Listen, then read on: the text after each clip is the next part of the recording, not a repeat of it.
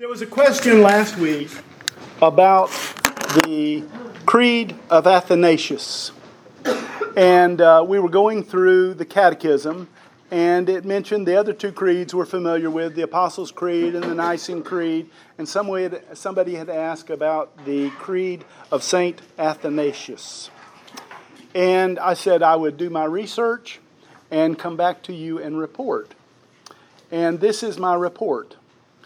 It was a creed that was developed in the 4th century. Now that would have been the 300s. It would have probably been developed after the Nicene Creed. And it was not written by Athanasius the Great, who was an Egyptian churchman. If you remember, before there was Islam, there was Christianity all around the Mediterranean, and the great churches were in Rome, in Constantinople, in Alexandria, and Antioch. I had to think of it for a minute. And those were the great churches. And so this creed was not written by Athanasius, who was bishop in Alexandria. But it was written because it would have been what he believed. So it was written after his life, but basically it would have signified everything that he stood for. Now this was at a time when in the church there was raging controversy over the divine nature of Jesus, and there was controversy over the Trinity and how all of that fit together. One of the biggest heresies was called the Arian heresy, which was largely from Spain and some other areas, central France. And the Arian heresy was that Jesus was created. And he was created after God, and he was not equal to God the Father. But he was divine. Now today we still have basically two churches that broadly believe that. One are the Jehovah's Witnesses, and the other are the Unitarians. So this creed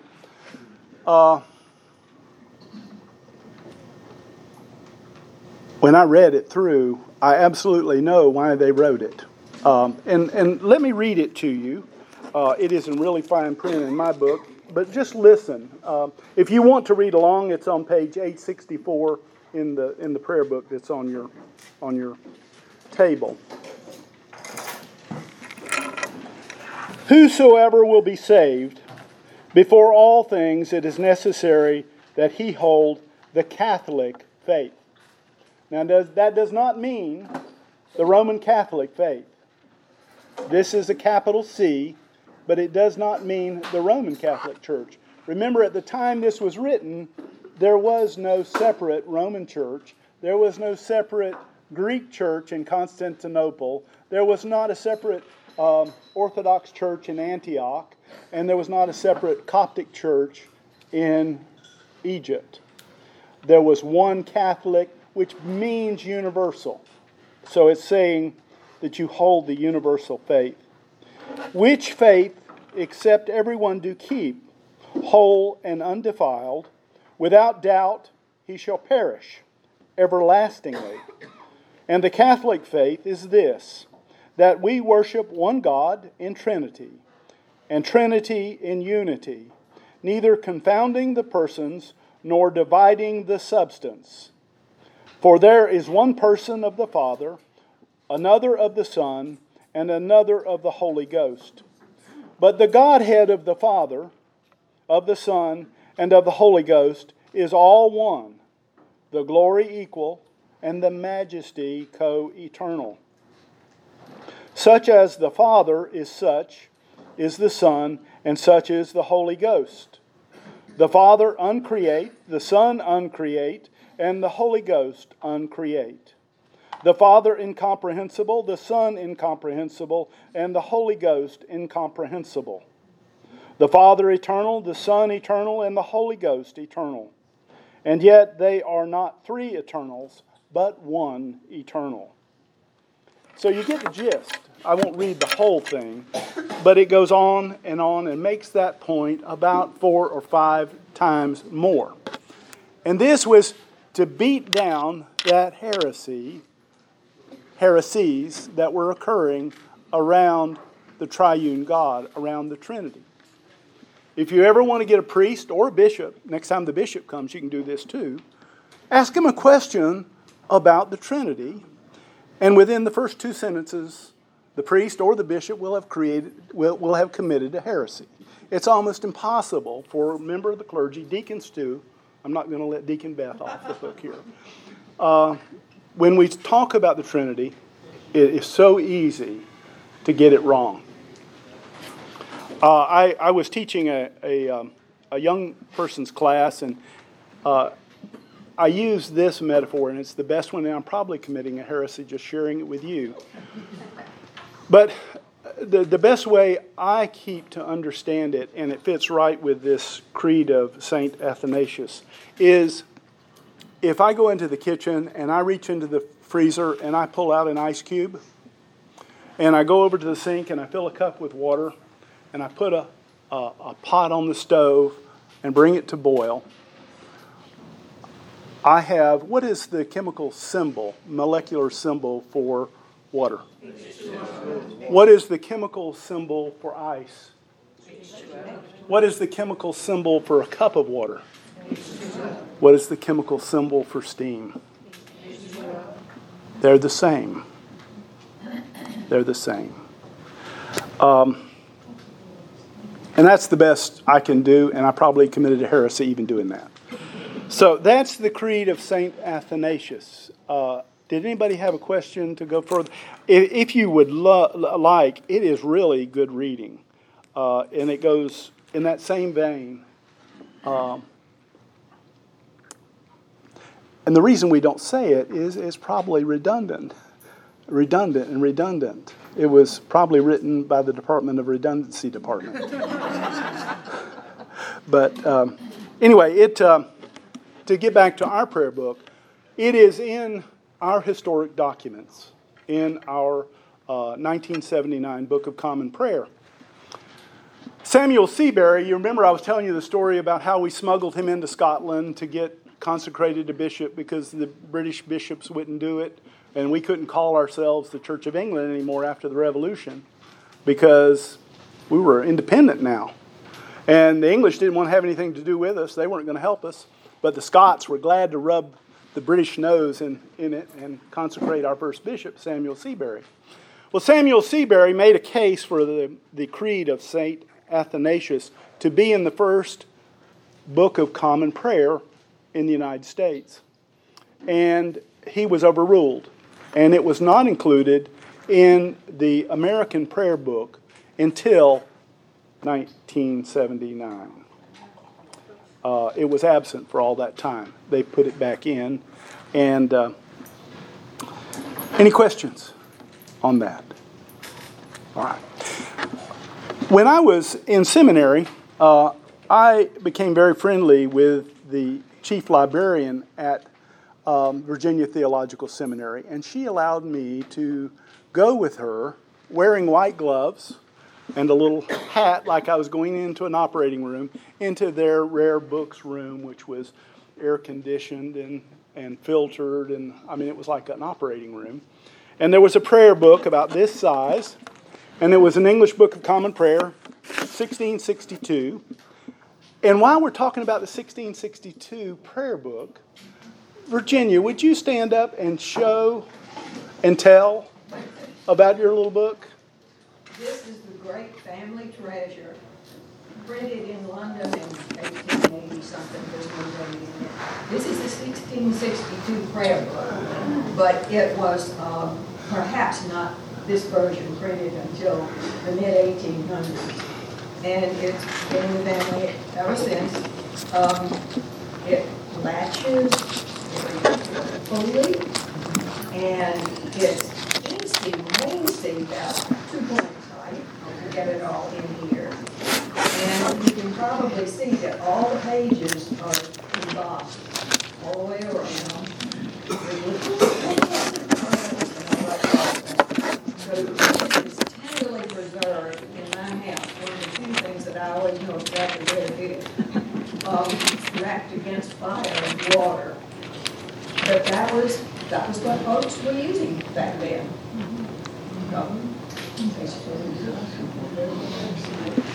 Thank you. So, were there any other questions from last week that I need to go back and visit? Well, as they pop into your mind, just go, ooh, Mr. Cotta. Does anybody remember that TV show?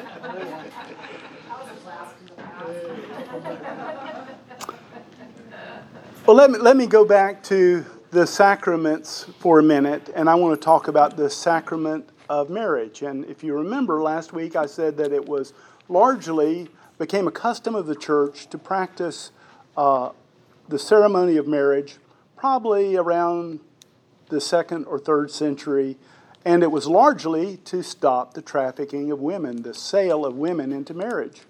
And the church decided to insert itself. And since Jesus' first miracle was at the wedding in Cana of Galilee, the church readily adopted a right to do it. When my wife and I were married in St. Anselm's Episcopal Church down in the Diocese of Southwest Florida in 1972, the wedding ceremony was a little bit different than it is today. I did a wedding just a couple of weeks ago, and I, have the bride and the groom repeat after me, in the name of God, I, blank, take you, blank, to be my wife, to have and to hold from this day forward, for better, for worse, for richer, for poorer, in sickness and in health, to love and to cherish until we are parted by death. This is my solemn vow. Okay? And it's basically the same words, man and woman. But in the 1928 prayer book, it is a little bit different. Essentially, the woman gives her troth. In other words, she gives her truth. She swears her allegiance to her husband in the 1928. I give thee my troth. Well, the man, we don't give our troth to our wives in the 1928 prayer book or in the 1662 Book of Common Prayer, Church of England. We plight thee our troth. We just promise. That has bugged my wife for 50 years. But they got it right when they did the 79 prayer book. Was there a question? What was it? Plight. Plight, and that means? A pledge. Oh, okay. Or promise. Okay. Now, also, it was the custom of the church to publish banns of marriage, which we don't do anymore. And again, keeping in mind why the church got in the marriage business in the first place was because of trafficking of women. They were being sold into marriage, into wedlock. And the priest would have to stand up and he says, I publish the banns of marriage between blank blank and blank blank. If any of you know just cause why they should not be joined in holy matrimony, you are bidden to declare it. This is the first, second, or third time. And those had to be read over a period of time, typically about 3 months, so that it's not just at the ceremony that you have to worry about somebody standing up, but you got 3 months of people could stand up in the church and object to your getting married. So, anyway. What were the grounds for them to do that at that time, if they objected? What were the grounds for somebody to stand up and object? I have never had it happen to me, so I don't know. I had one priest that I knew who said it happened, and he took the person into the sacristy and talked with them for a few minutes, determined that it was not just and came back out and married the couple. But I don't know the reason why he didn't share with me the reason. I guess she's already married, or I don't know. But, I mean, it's a tradition. Okay. We talked briefly about the reconciliation of the penitent. And I want to just touch on that again. There are 3 ways in our way of belief to ask God to forgive us. We can get on our knees at home and pray and ask God to forgive us, and He forgives us. We can come together in common worship and we can ask Him to forgive us, and He does. And if we have a hard time with that, we can go to a priest, and the priest can coach us through accepting that forgiveness, and we are forgiven. And, you know, when I stand up or Father Joe stands up and we say the absolution, that's not our absolution, that's God's. We're just reminding you of God's promise. Any questions about reconciliation of the penitent?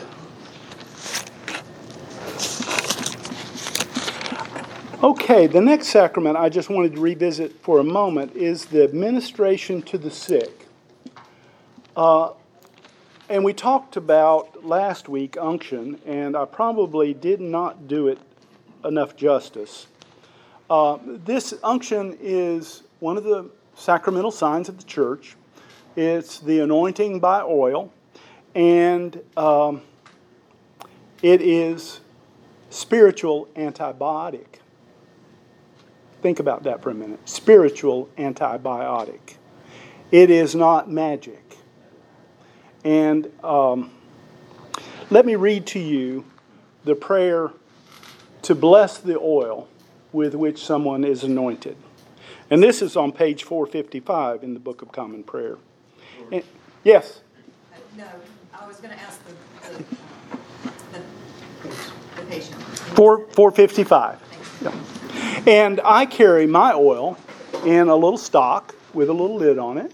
When I go to the hospital, I'll ask somebody if they want to be anointed. If they don't, I don't. If they do, I do. And typically the prayer I use is, did I say this last week, the prayer? Did I say? You don't think so? I wasn't here, so tell us anyway. Okay, I will take a little oil. I have cotton with the oil in it so it doesn't spill out and make a big spot in my pocket. I'll take the oil and I'll put it on, and anybody in the room I'll ask to lay their hands on as well. And I will make the sign of the cross on their forehead with the oil. And I will say, as you are outwardly anointed with this oil, may you be filled with the Holy Spirit. And may that Spirit bring to you, depending on what the person is in the hospital for or sick for, I will basically make the prayer toward that individual person's needs. And sometimes it's just to be made whole in spirit. It doesn't have to be a physical illness. So anyway. Is it significant for what kind of oil it is? It is. Repeat the question. The question is there a significance of the type of oil? It is not castor oil. It is not motor oil. It's olive oil. It's olive oil. Oh, it's just in its blend. Yeah, that's the difference. And this is the prayer of blessing. And whenever possible, I try to say this. At my previous parish, we actually had a healing service in the middle of the week, and I would always bless new oil because I wanted people to hear this prayer of blessing, because it helps to the understanding of what's going on with the administration of the sacrament. Okay, by hearing the prayer of blessing, they understand what it is that's being done to and with them. Let me read it, and maybe you'll understand.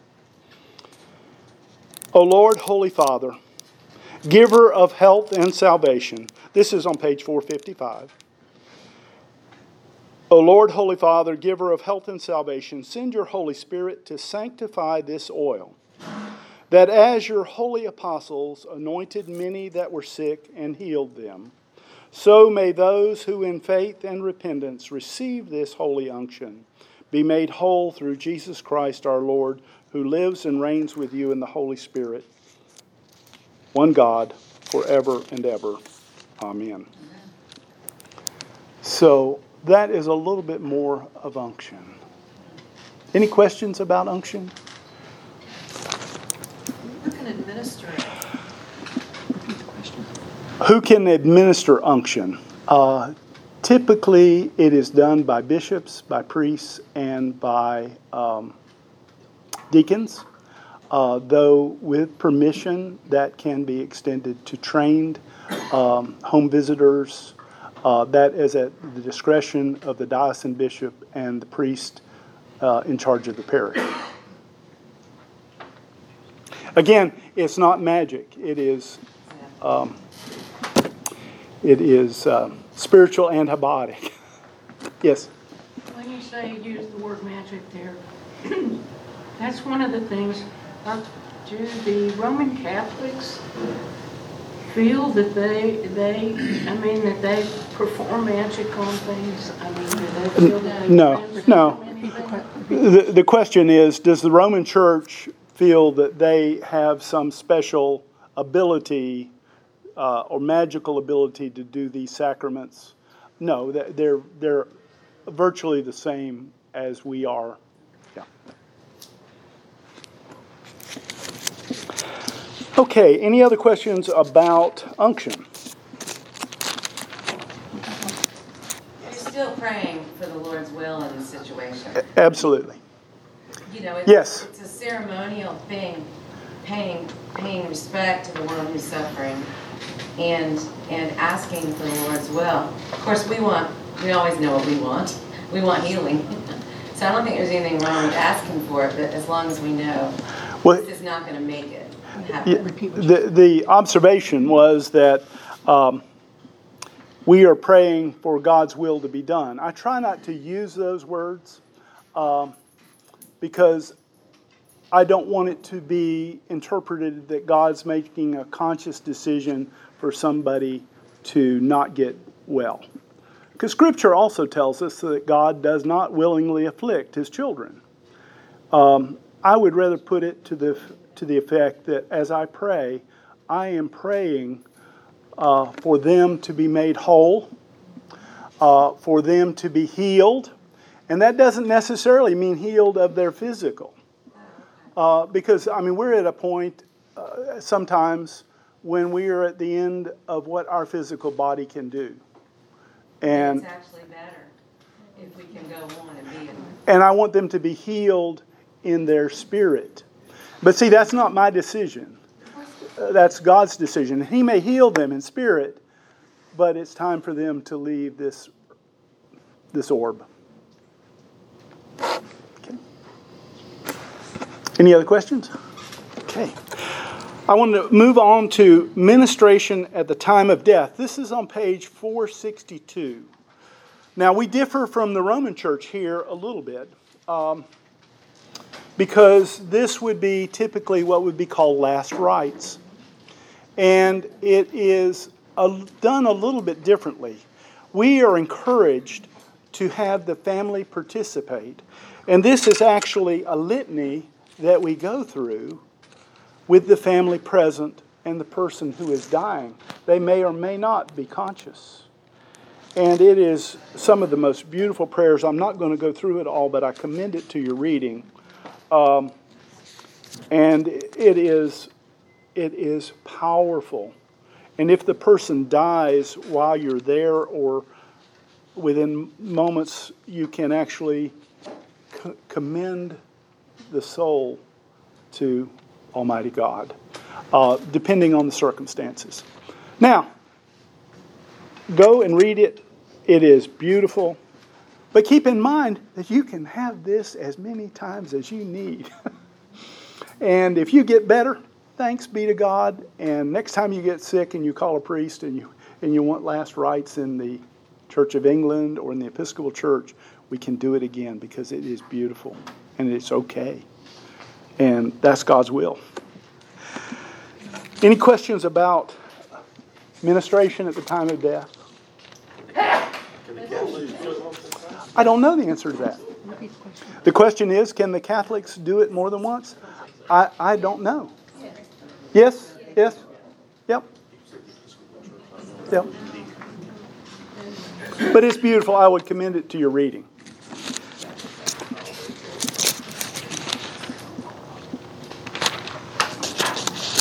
One of the non-sacramental rites that we have is the order of burial. You do not have to be a clergy member to read this rite. And I would also, just when you don't have anything else to do, when your football team loses this afternoon in Tennessee. So you can go and read this. Was that bad? I'm sorry. If you would turn over to page 507, some of the most beautiful words that I've ever read and most meaningful to me are on this page 507. And it is entitled A Note. When you get to that page, 507. And it is a note about this liturgy. I always had this printed on the back page of the funeral bulletin for people to look at. They would see it. It would be obvious. The liturgy of the dead is an Easter liturgy. It finds its meaning in the resurrection. Because Jesus was raised from the dead, we too shall be raised. The liturgy, therefore, is characterized by joy in the certainty that neither death, nor life, nor angels, nor principalities, nor things present, nor things to come, nor powers, nor height, nor depth, nor anything else in all creation will be able to separate us from the love of God in Christ Jesus our Lord. This joy, however, does not make human grief unchristian. The very love that we share for each other in Christ brings deep sorrow when we are parted by death. Jesus himself wept at the grave of his friend. So while we rejoice that one we love has entered into the nearer presence of our Lord, we sorrow in sympathy with those who mourn. I have never seen a more concise and accurate description of what a Christian burial or funeral should be. And I mean, it makes the hair on the back of my neck stand up. Again, I would point out to you, this is just another example of the Bible, particularly St. Paul, plagiarizing our prayer book.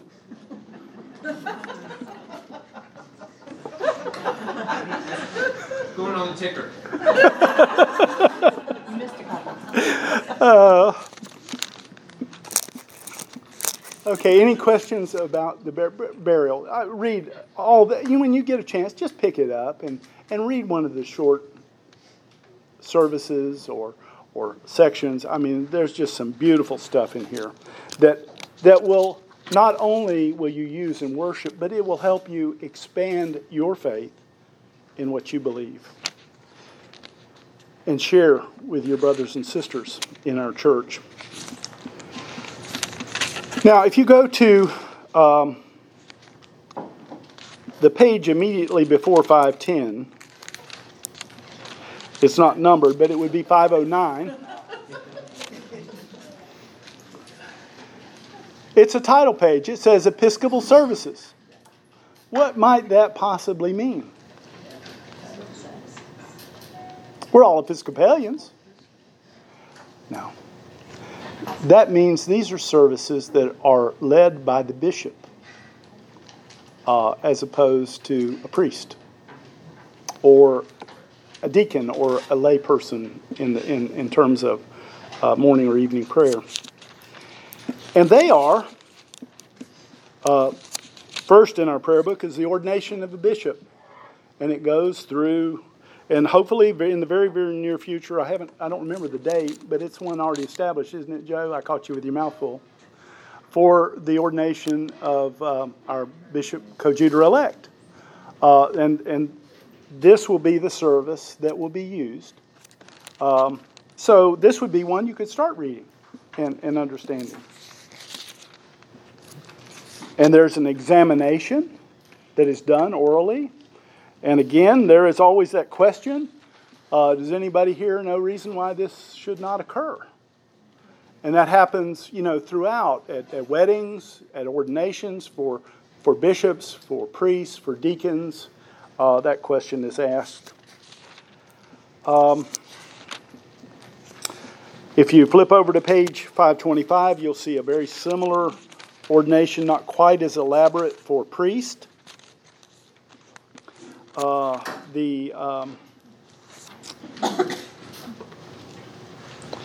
me read just a couple of lines. I'm on page 526. The bishop asks the ordinand, that's the person who is going to be ordained, will you be loyal to the doctrine, discipline, and worship of Christ as this church has received them?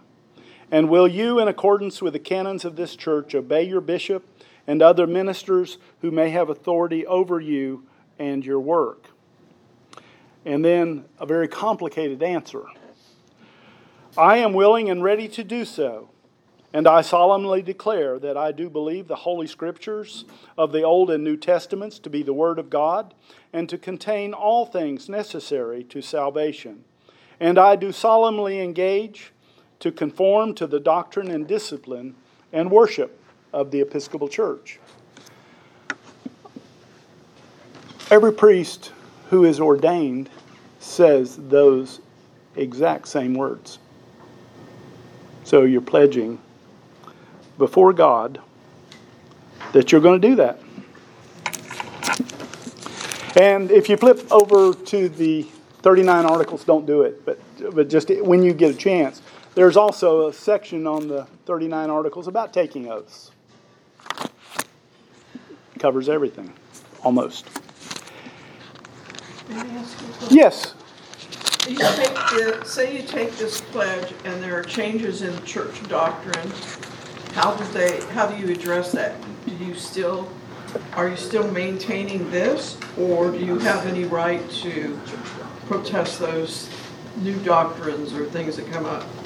I will tell you the question is, as doctrine changes, and you've already been ordained, do you have a right to ignore them or yeah. Well, I will give you George Hinchliffe's answer.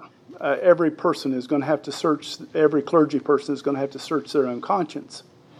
I took a pledge to be obedient to my bishop and the doctrine of Christ as received by the church. So when the synods of the church meet and they make changes, that's also receiving God's divine inspiration. We have to believe that the Holy Spirit is in the midst of what's going on, whether it be a parish meeting, which this parish will have sometime in early February. The Holy Spirit's going to be in the room with y'all, with us, and is going to guide us, and we have to trust in that. Now, some clergy will say, no, I didn't sign on for that. And when I was a boy, my father said, if you can't look somebody in the eye and be honest and truthful, some employer that you're working for, and you can't do their bidding as they direct you honestly, then you need to leave that job. And that's just George Hinchliff. So I don't think there's an easy out there. Some people do. But I can only speak for George. I do know of one situation when we changed over back in, 2007, where a priest was not going to go to the new lectionary, but over a short period of time, it became an issue for the bishop to intercede on that and end up going back to going on to the 2007 lectionary. Okay, the comment was that back in the early 2000s that one local clergy person did not want to move to the new revised standard, revised common lectionary, and wanted to stick with the old lectionary. And finally it became an issue with the bishop, and they did. Yeah, did do it. Okay. What she's referring to is we have a new book called the Revised Common Lectionary that several churches have adopted. I think the Lutherans have adopted it. Some of the Methodists have adopted it. The Episcopal Church and others. Folks, there's not a whole lot of difference between the Revised Standard or Revised Common Lectionary and the lectionary that was in my prayer book, which was published before that. And like 90, I would bet 90+% of the time, the Episcopal lectionary, the Revised Common Lectionary, is also the same lectionary used in the Roman Church. I mean, it's not a big difference. I mean, it's small. Any other questions? Yes? So the lectionary is just the scriptures? What is the lectionary? Okay, the lectionary, and there are really two. The question is, what is the lectionary? The lectionary, in theory, if you go into any Anglican or Episcopal church in the world this Sunday, you will hear the same readings that you heard here. And you'll hear the same collect. And Episcopal priests and deacons who preach don't get the opportunity to choose our own verses that we want to preach on, like some Protestant groups do. We have to, and the Eucharistic lectionary is a 3-year period, A, B, and C. We're entering A. The primary gospel is the Gospel of Matthew. In year B, it is Mark, and in year C, it is Luke. And the way I look at the synoptic gospels, that's Matthew, Mark, and Luke, basically they tell God's salvation story. And they tell it each in a different way to slightly different audience.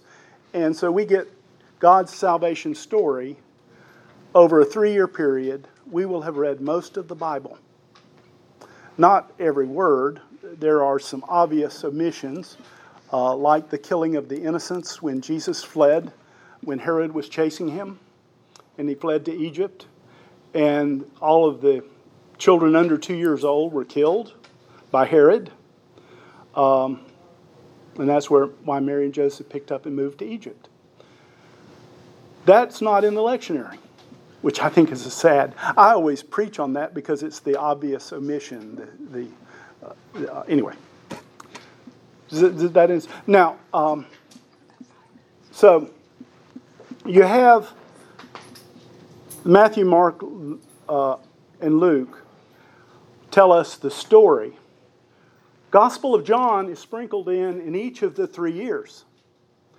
And the Matthew, Mark, and Luke tell us the story, and John tells us what that story means.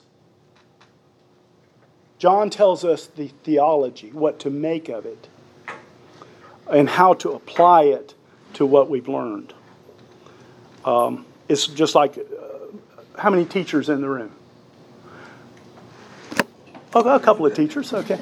Well, you go through certain lesson plans with your kids, and then you want to make sure they understand it, so you do something just a little bit different to test them, to see if they understood. Well, that's what the Gospel of John is for, to make sure we got the other 3 right. Okay? Yes, but it depends on when the prayer book was published. So you need to check the date. If it was after 2010, you're good. If it's before 2010, go to the other book. 4 minutes I've got. Okay. Let's see.